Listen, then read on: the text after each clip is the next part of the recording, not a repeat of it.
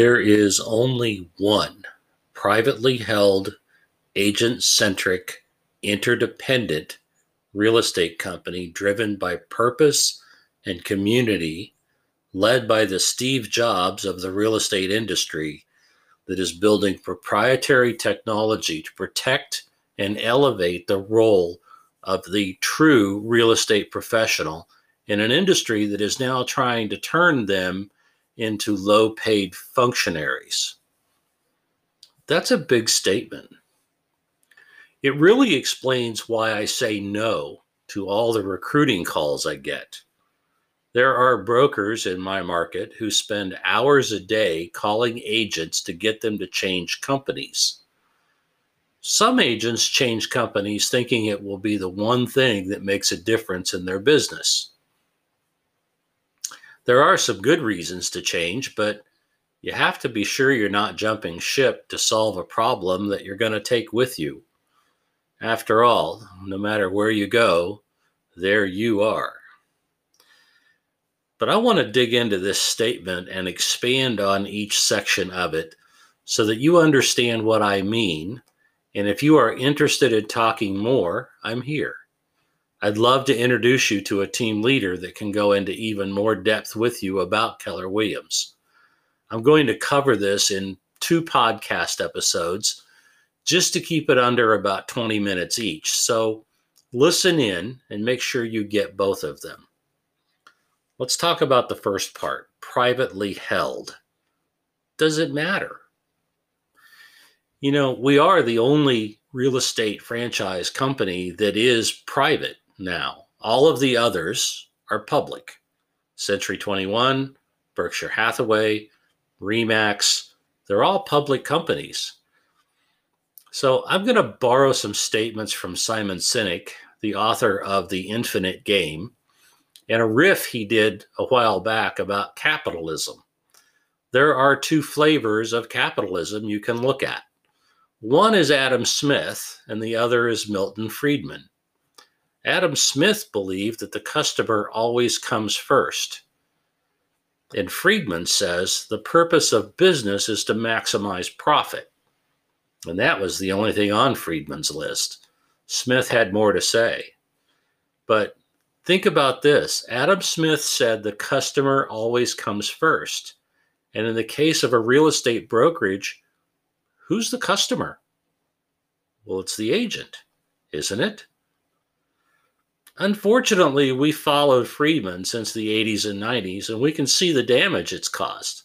And it's going to continue to cause it for the foreseeable future. When you focus only on profit, it causes a lot of negative consequences. It's because you're scoring an infinite game with finite rules and measurements. Go back and look at Simon Sinek's thing about infinite games. But, staying in business is an infinite game. The purpose is to stay in business. It's not to win or lose or be the one that makes the most money. It's about to be the one that's still here. Things like laying off the workforce to make the numbers look better. There's a consequence of playing an infinite game under finite rules. The numbers weren't bad. They're still making a profit, but they were not to the level promised in the last quarter's meeting, so laying off great workers happens. There's a lot of other consequences, but let's focus on calling this big thing shareholder supremacy. Publicly held companies are going to be focused on that instead of customer service, focused on short-termism, and the C-suite will be focused on equity over the performance of the company. Seth Godin says, public companies come with a great caveat, a giant caveat. They are owned by people, the shareholders, who might sell out at any moment, and new ones can take their place in an instant. That's a problem, potentially. And if they don't see that they're making enough profit or whatever, they pull up Robinhood and sell their shares. It can be a big deal, especially for the long-term health of the company. Agents come and go in this business, and we're not going to change that. Making agents into shareholders won't change the focus. Being privately held, focused on the performance of the company and growth of the agents, has caused Keller Williams to achieve #1 status worldwide. We've focused on our agents, our customers, provided the best training for years, and have higher retention rates of producing agents. Success leaves clues. So I think it matters whether it's public or private. It can go private. It could go public, but it's got to be done in a way that retains the customer comes first attitude. There may be other companies out there that can do this and can pull it off in spite of having shareholders, but I'm not so sure in the long run if that's the best thing. So the next phrase or comment in that statement was agent-centric. Agent-centric. What does that mean? It sounds like something from a mission statement on the wall of the corporate center that no one ever reads. Or it's a philosophy of investing in what matters most to the health of the company. We are an agent-led company. Our Associate Leadership Council, ALC, has real power over how money is spent at the market center level, how corporate statements need to be enlarged and enhanced to include equity at the international level. And those bodies are composed of the top agents in each market center. You must be in the top 20% of producing agents in your market center to get an invitation to serve on the ALC. And honestly, not everyone in the top 20% is invited. You have to want to give more than you take in most cases to be invited. The team leader, along with the other staff in the market center, chooses who gets invited. You agree to serve and participate as a part of the ALC, but the leadership in the office also commits to serving the ALC members. This means more training, teaching you how to run your business like a business. Most agents never get to that level. Agents treat their business like a job, trading wages for time instead of learning about profit. Profit instead of wages, more important in my book. How to decide where to spend the money and how to grow your business. Those are things that your fellow ALC members and the leadership team of the office will help you with. Agents that don't get invited or don't even qualify for an invitation are included by the ALC by making themselves available to teach, coach, and mentor the agents who want to grow to become leaders in the office, and ultimately get an invitation to serve on the ALC in the future. We all want everyone to grow, to become a better agent, to qualify for an invitation. It's not a private club, but it is an exclusive one. Office leadership teams will make time available to agents who want to grow. We'll even do it for agents not at Keller Williams so they can see how it can help their business. Our hope is that you'll come and join us, but it's not a requirement if you want to see how it works.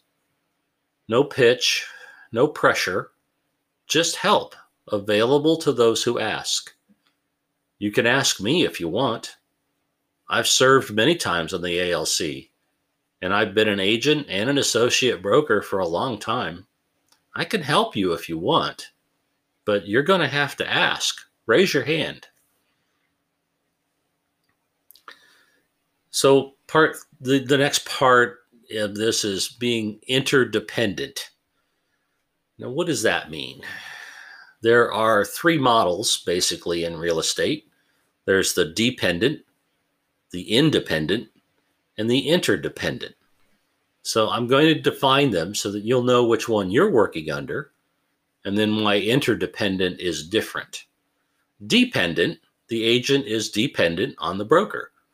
Generally, the broker will provide signs and lock boxes and marketing materials and lots more, but the cost to the agent is a high split that never ends. 50-50 is not uncommon, even for residential agents. Most commercial brokers I've worked with are inside this model. Many brokers will provide leads and help some in nurturing them, but it's also common for the broker to be competing with the agents for the same business. Agents don't typically build their own brand or book of business. If they leave this company, the contracts stay with the broker. And this is the way most companies worked up until the 70s or 80s. The next model is independent.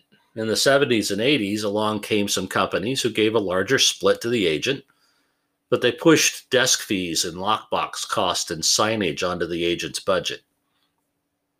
This appealed to the seasoned agent, who needed very little in support to keep their business productive. Some of those companies take the split in desk fees and buy advertising that drives consumers to a corporate website.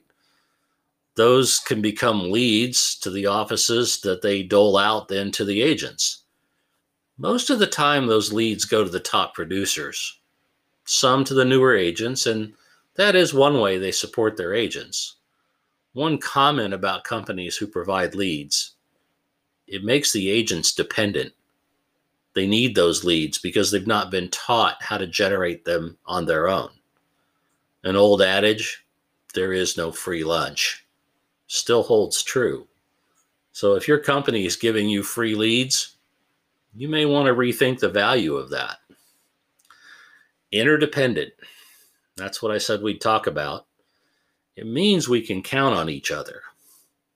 Not to take this analogy too far, but I'd like to think that we have each other's back. I went through the Great Recession in a great KW office. In 2008, I was number 10 out of about 80 agents that were left. And I didn't cap. That year, I sold about $1 million in volume, but at the splits and such, that's less than minimum wage. I still did more than most agents in the office, but it was tough. For the next 4 years, as we rode that train down the hill to 2012, which was the bottom of our market, I sold more. I was consistently in the top 20%, but still struggled because it was tough to make enough money when the market value had dropped by about 40%. Through it all, our office was a refuge. A positive place to come meet with like-minded agents and leaders, focus on what we could control, and grow. Our vendors, those folks that would come to our meetings, all said it was the best place to be during the week because you left better than you came. One story I'll tell is about Bob.